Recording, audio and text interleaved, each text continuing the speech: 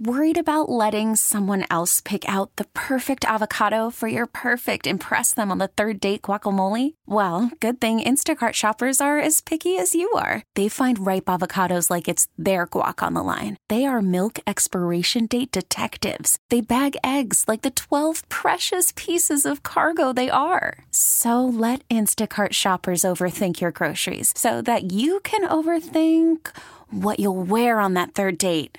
Download the Instacart app to get free delivery on your first 3 orders while supplies last. Minimum $10 per order. Additional terms apply. Okay, picture this. It's Friday afternoon when a thought hits you. I can spend another weekend doing the same old whatever, or I can hop into my all-new Hyundai Santa Fe and hit the road. With available H-Track all-wheel drive and 3-row seating, my whole family can head deep into the wild. Conquer the weekend in the all-new Hyundai Santa Fe. Visit HyundaiUSA.com or call 562-314-4603 for more details. Hyundai, there's joy in every journey. Take it, shoot that. How we going in the middle?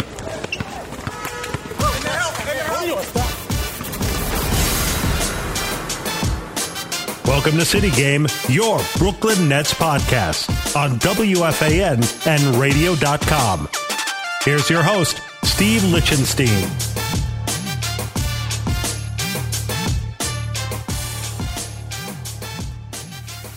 Well, hello again, everyone, and welcome to the season finale episode of the City Game Podcast, the show for Brooklyn Nets fans.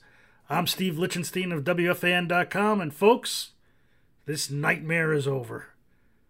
This Nets season that was never about this season came to a merciful end on Sunday with a third blowout loss to the Raptors in the 4-game sweep. Finally, now we get to focus on the business at hand. And that's how to get this team to the point where we can talk about this coming year. A year where the Nets have a real shot, not just a prayer, at competing for a championship. And they're not there yet, so I'm going to lay it out for you in the next 40 minutes or so. No special guests, just me going over the roster and speculating about moves. It seems to be what's on all you listeners' minds anyway. That's really it. So let's get to it. Now, I had a column on WFAN.com yesterday where I went over in general what I want to see from the Nets organization this offseason. You know, get a coach, re-sign Joe Harris, retool the roster with fit in mind instead of ball-dominating star power. But what does that mean in practice? Well, it means that some of these fine folks on the Nets will have to go to make room for better-fitting personnel. And since I don't have a bug in General Manager Sean Marks' office, I can only speculate as to which players I think will be back. And with that in mind, I'm about to give you my best guess percentages as to which players will be wearing Brooklyn black next season. So here goes. Starting with Kevin Durant, 100%. Obviously, not a shock. Look, we don't know if he'll be the same player he was before he tore his Achilles, or even how close he can get to that transformational level. But we kind of have a good idea what the Nets think. They paid him $37.2 million this season, knowing he wouldn't play at all. From the reporting I trust, he has an outsized influence on the owner, Joseph Tsai. That's supposedly where you're getting these Greg Popovich to Brooklyn rumors, which I'll get to later. You know, KD's known to be a basketball junkie, and he's not going to fool around with a coach he doesn't trust. He'll also be on the front lines recruiting players to come here, or is that called tampering? Anyway, yeah, obviously he'll be back. So let's move on. Kyrie Irving, also 100%. Say what you will about his controversies, but he's a genius on the court and one of the biggest reasons KD chose Brooklyn over Manhattan. Again, the only question mark I have for next season, should be his health, which is why I don't understand all the folks who want the Nets to gut their depth to chase a superfluous third star like Washington's Bradley Beal. In any event, KD and Kyrie agree to be tied together for at least the next 2 years. Neither's going anywhere. As for the third wheel of last year's clean sweep, DeAndre Jordan, 98%. Look, I get that Nets fans feel he's kind of like the little brother who's been forced to tag along. But in this case, the two stars really do like him. And for all my complaints about what I call Jordan's selective efforts, he did deserve to be starting at the end there. Jarrett Allen, were you watching the games? So many times where Kenny Atkinson, was forced to play Jordan like 20 minutes in a row, the second half, because Allen couldn't be trusted. The disparity in play was that wide. So why am I knocking off that 2% there? Because the Nets will have to give to get in any trade. And if push came to shove, I can see KD and Kyrie going to Jordan saying, look, we got you paid, but we need this guy. Take your money, coast to retirement. Now, if there aren't many teams looking to add a 32-year-old center, will be making $10 million a year for the next 3 years, so it's remote. 2% remote. Moving on, the numbers have a huge drop-off from here. But I'm going next with Nick Claxton, 85%. Why so high for a guy who barely played? Because his skill set is in demand. You just don't find 6'11" guys like that growing on trees. I know it's an unfair comparison that I keep making, but Claxton could conceivably develop into a Chris Bosh type. He's got to get stronger and refine his three-point shot, but the tools are there. He's also signed to a cheap contract for the next 2 years, and the Nets need guys on cheap contracts.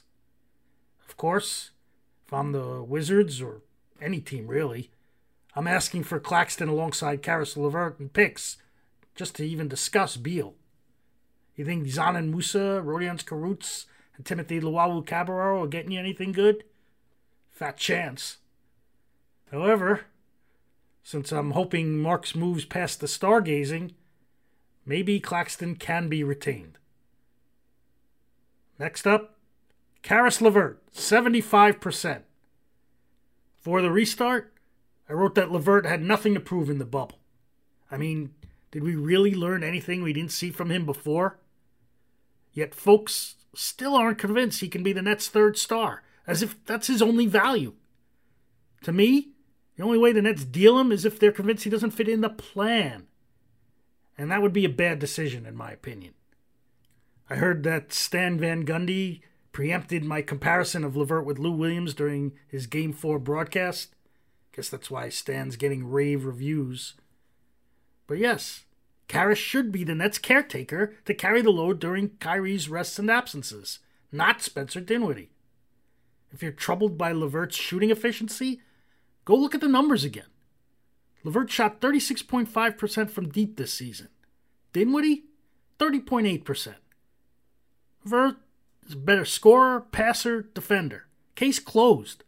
You keep him and trade Dinwiddie. Will that happen? Who knows? Again, it's all about what the Nets are willing to give to get. Anyway, I'm done here talking about LeVert. Next, Garrett Temple, also 75%. Now, you may think that the Nets and their stars were thrilled with the leadership and locker room presence they got from Temple this season. You'd be right. And that at $5 million, they'd surely exercise their team option for another year. Well, maybe. It all comes down to roster balance. The Nets just can't keep all these guards. Who'd you rather have anyway? Temple at $5 million or Jamal Crawford at the vet minimum? On a contending team, neither should play other than in emergencies. The Nets, though, they're going to be in luxury tax hell, so this is easy savings. Still, the odds have Temple as a decent favorite to return. There aren't many others like that, so let's move on. Joe Harris, 70%. This is more my heart speaking to you rather than my head. I mean, all it takes is one outlandish offer. Say the Knicks come forward with a $20 million per year deal. Who says that can't happen? What, that team has never done anything crazy like that before? Grossly overpaid for talent? Come on, please. Remember, if the Nets have to compete like that, their luxury tax bill becomes prohibitive. Now, Sy said before that he's willing to pay taxes. We just don't know how much taxes he's willing to pay. Again, I've said this before. If the Nets can't keep Harris, that would be gross roster mismanagement by Marks. He knew this would be a possibility and had an opportunity at the trade deadline to cash in his chips instead of having him stick around for a lost cause. What's an elite three-point shooter going for these days? Has to be at least a late first-round pick from a contender, right? I guess that's another reason besides my emotions why I have Harris this high. I trust Marks knows what he's doing. Hope I'm right. Okay, one of my favorites to Timothy Luwawu-Cabarrot, 70%. Yes, TLC. As you may already know, I'm not a fan. And before you tell me to calm down because of his play in the bubble, go back and look at the box scores. In the seeding games, which were meaningless by the way, he had 4 very strong games and 4 brutal games. In the playoffs, it was 3-1 in favor of awful. So let's hold off on the hype, okay? But I do recognize that the Nets have a shortage of 3-and-D wings. And if you're going to keep another development guy, well, if you can call a 25-year-old a development guy. Anyway, if you're going to keep a guy who has that kind of upside, this is the position you want to use a roster spot on. TLC's contract for next season is non-guaranteed, but it's so cheap that money won't be an issue. The other 30% is for the possibility that it'll be included as salary filler in a trade. Again, he did have his moments, including some on defense where he was put in an awfully untenable position of having to guard guys who are so much bigger than him. So maybe it'll be acceptable to some team as part of a bigger package. Who knows? Anyway, next up, I have Jarrett Allen at 50%. This will kill Sean Marks, but I just don't see any other way out here. Look, Allen deserves all the accolades not reserved for LeVert for his performance in Orlando. There were times where it looked like the Nets needed him to cover all 5 opponents on the court. Protect the paint? Check. Switch out to a guard like Fred VanVleet? Check. Run out to the corner to contest a 3? Check. The dude was everywhere. Whenever he came off the court, disaster struck. But you have to look at the bigger picture. What's his real value? Remember, Allen's due for an extension off his rookie deal. If he doesn't get one, he'll be a restricted free agent after next season. Again, how much in luxury taxes is Cy willing to spend? Especially this time on a backup center with limited, though eye-popping, skills. He struggles to shoot outside of the restricted area and often gets bullied inside. Now, Allen is just 22, so there's still plenty of growth potential. But I think there will always be questions about his ferocity. Whether he has those second and third jumps that are necessary when you're really getting after it in the playoffs. I think it's fair to investigate whether Claxton can fill those minutes, albeit in a different way going forward. I have to imagine that Allen will be one of the core trade pieces, young asset a team with a specific need might covet. So that's why it's 50-50 to me. Okay, also at 50%, Dzanan Musa. He's still only 21 years old, so it's too soon to definitively close the book on him. But given this team's timeline, I can't see why they keep him around after what we've seen in his 2 seasons. And by that, I don't mean they'll cut him. He has a $2 million guarantee for next season. No, I think he'll be traded. Get a fresh start somewhere. Keeps working, maybe he'll unlock his talent. He's a 6'9" ball handler with 3-point range. Just doesn't make good decisions with the ball. Maybe, as ESPN's Zach Lowe put it, he's too confident. I thought he had a great opportunity to take a leap forward in the bubble. I really did. It didn't happen. And I doubt anything's going to change in the next 2 years, which is why I see it as 50-50 that he'll be dealt. Okay, now to the guys who I see as more likely moving on to other pastures, starting with Wilson Chandler, 40%. He had a strange season, starting with the 25-game drug suspension and ending with his opt-out out of the restart for personal reasons. I won't say that the Nets will hold any of that against him, but I can see KD visualizing someone else at that spot, whether it's Michael Beasley or another veteran. When Chandler did play, it's not like he was exceptional or wholly impactful at anything. shot well below his career percentages, partially because of the time off. He did rebound fairly well, but that's not really his thing. Just happened to be one of the Nets' bigger bodies.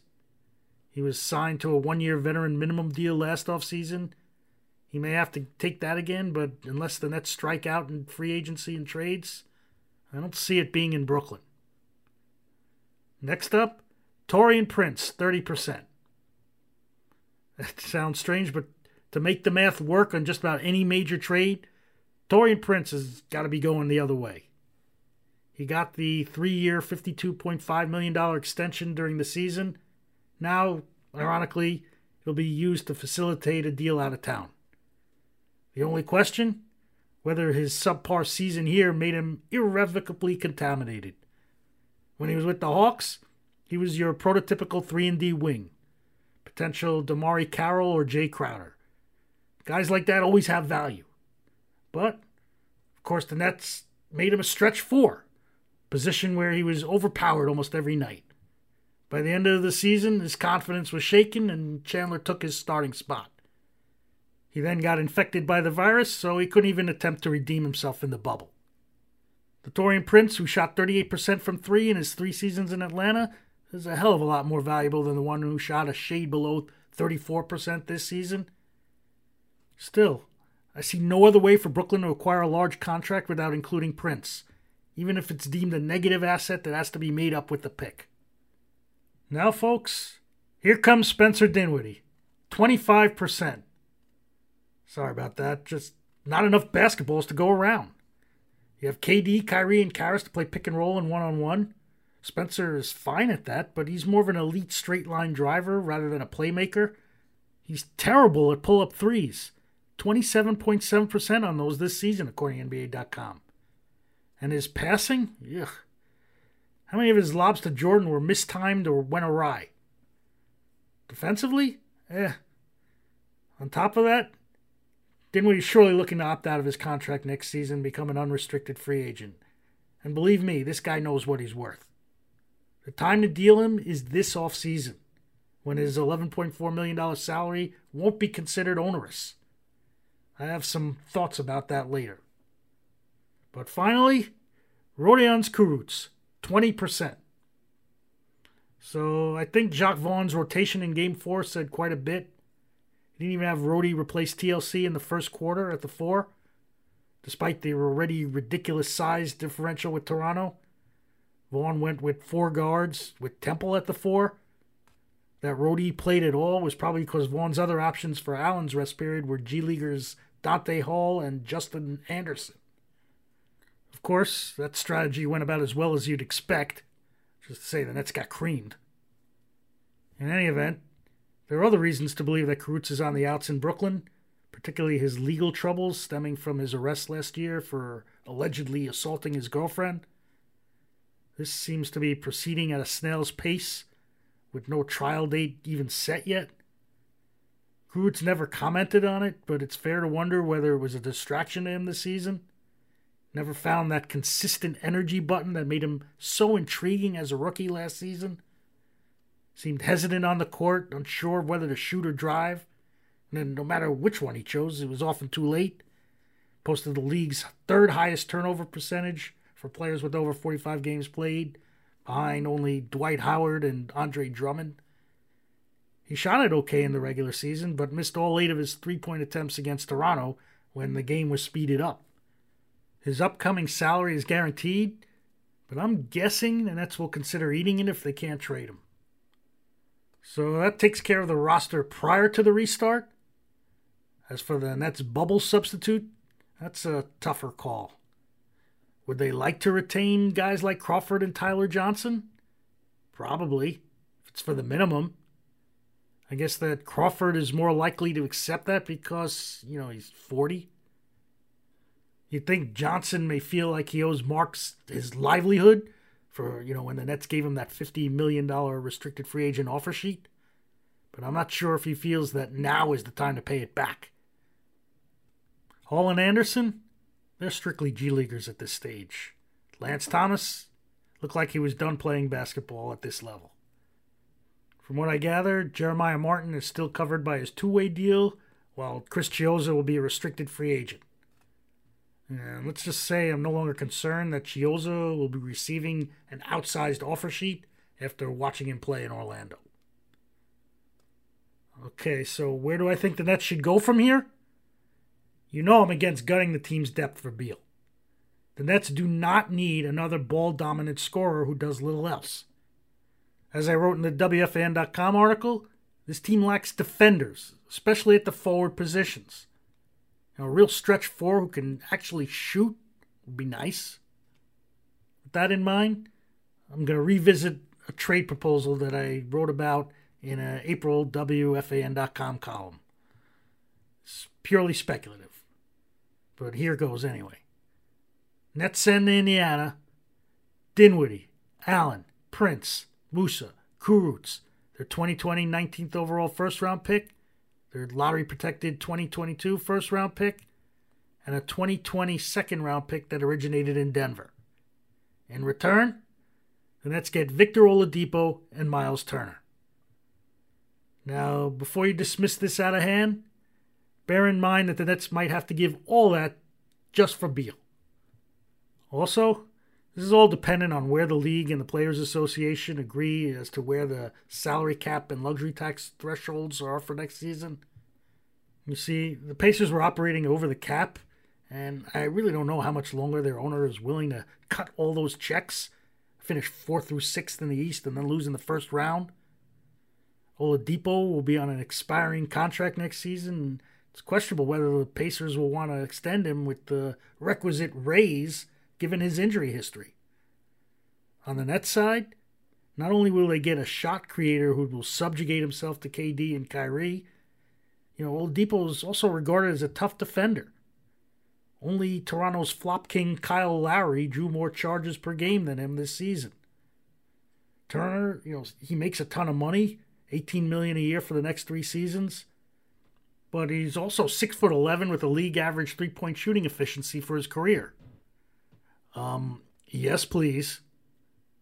On the Pacers side, it's not like they're getting hosed. Dinwiddie's a legit point guard. Allen gives them better rim protection than what they have. And Prince can go back to his 3-and-D reserve role where he was pretty good. Plus, you're giving them 2 young players to stash at the end of their bench and 3 picks. For the Nets, though, that would leave Irving, Oladipo, and LeVert rotating at guard, Harris and TLC at the other wing, KD and free agent X, we'll get to in a minute, at the 4, and Jordan, Turner, and Claxton manning the middle. That's a pretty good rotation, and it has the added benefit of being malleable. Need to play big? Turner and Jordan probably can coexist on the floor with KD moved to small forward. I don't know. I see this trade as a win-win.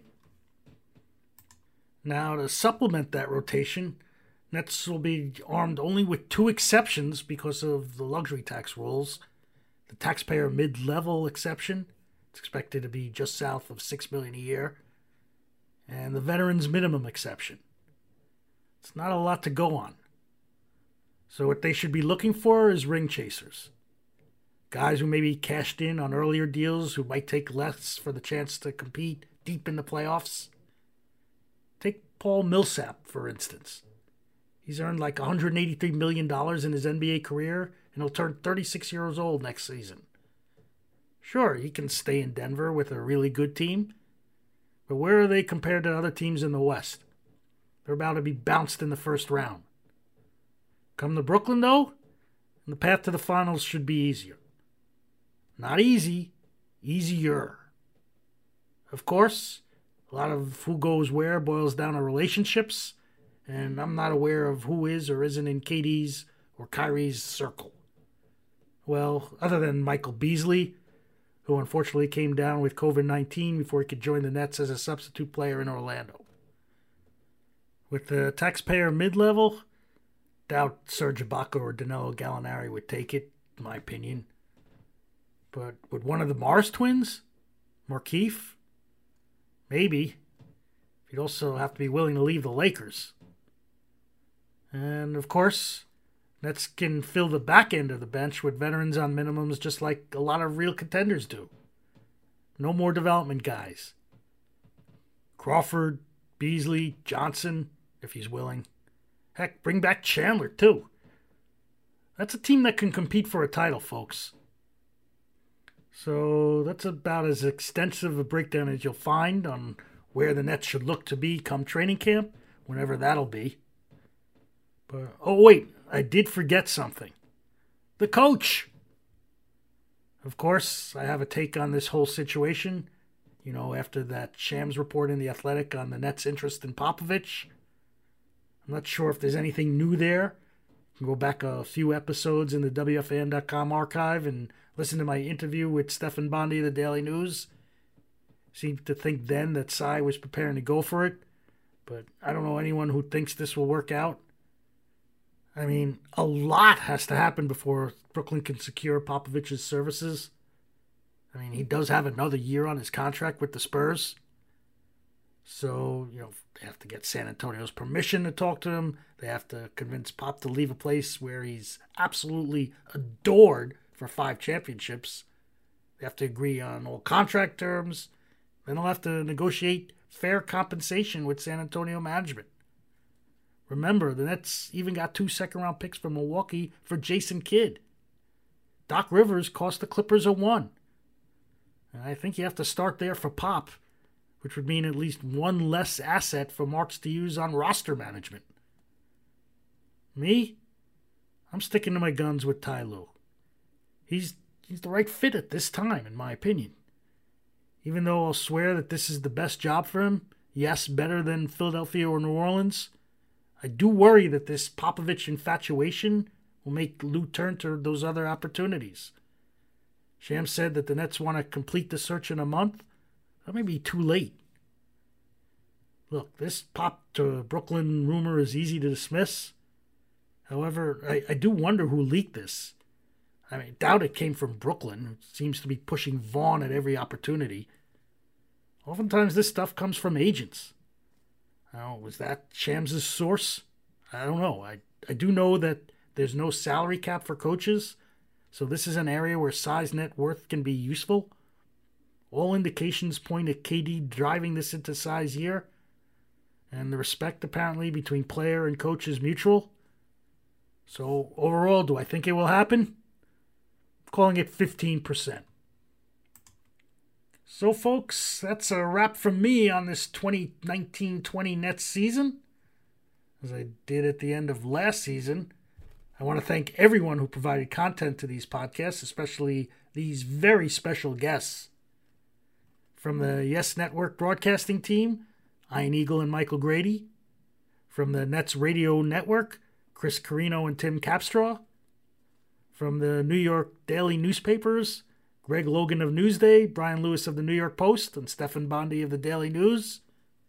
Other reporters, Alex Schiffer from The Athletic, John Schumann of NBA.com, Michael Scotto from Hoops Hype, Mike Mazzio from Yahoo Sports, Brian Mahoney of the Associated Press, freelance reporter Larry Fleischer, and, of course, my good friends at NetsDaily.com, including Mr. Nets Daily himself, Bob Windrum, and, as always, last but not least, the Pooch, Anthony Puccio. These guys were all fantastic guests who I can't thank enough for providing this show with tremendous insight. Great people, too, I must say. I also should thank my editors at WFAN and Radio.com for giving me this platform, and the Nets players, coaches, and public relations staff for granting me the locker room access that I believe makes this podcast different from others. Unfortunately, we're living in a different world right now, and I wish I could guarantee that I'll have more of the same for you next season, but who knows how this will all shake out. I'm eternally grateful for all you listeners who stuck it out with me after the league went into the bubble, especially since the shows were removed from Apple Podcasts. Hopefully that'll be fixed by next season. Thanks to those of you who sent in questions to the listener mailbag segments. Sorry I didn't get to them today. I just didn't want to go too long. However, I do believe I answered everyone's questions somewhere in this rant. Is that okay? Corey Cantor at CBC727, Morris at Real JASMLC, Eddie Limage, and KVN KSTO at BK Runs New York. Seriously, thank you all. So please, everyone, stay safe out there. If you're a real Nets fan like me, you always believe better days are ahead. So until next season, one last time, I'm Steve Lichtenstein of WFAN.com saying, enjoy the rest of your summer and thank you for listening to the City Game Podcast. This episode is brought to you by Progressive Insurance. Whether you love true crime or comedy, celebrity interviews or news, you call the shots on what's in your podcast queue. And guess what? Now you can call them on your auto insurance too with the Name Your Price tool from Progressive. It works just the way it sounds. You tell Progressive how much you want to pay for car insurance, and they'll show you coverage options that fit your budget.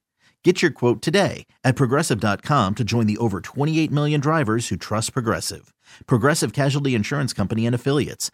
Price and coverage match limited by state law.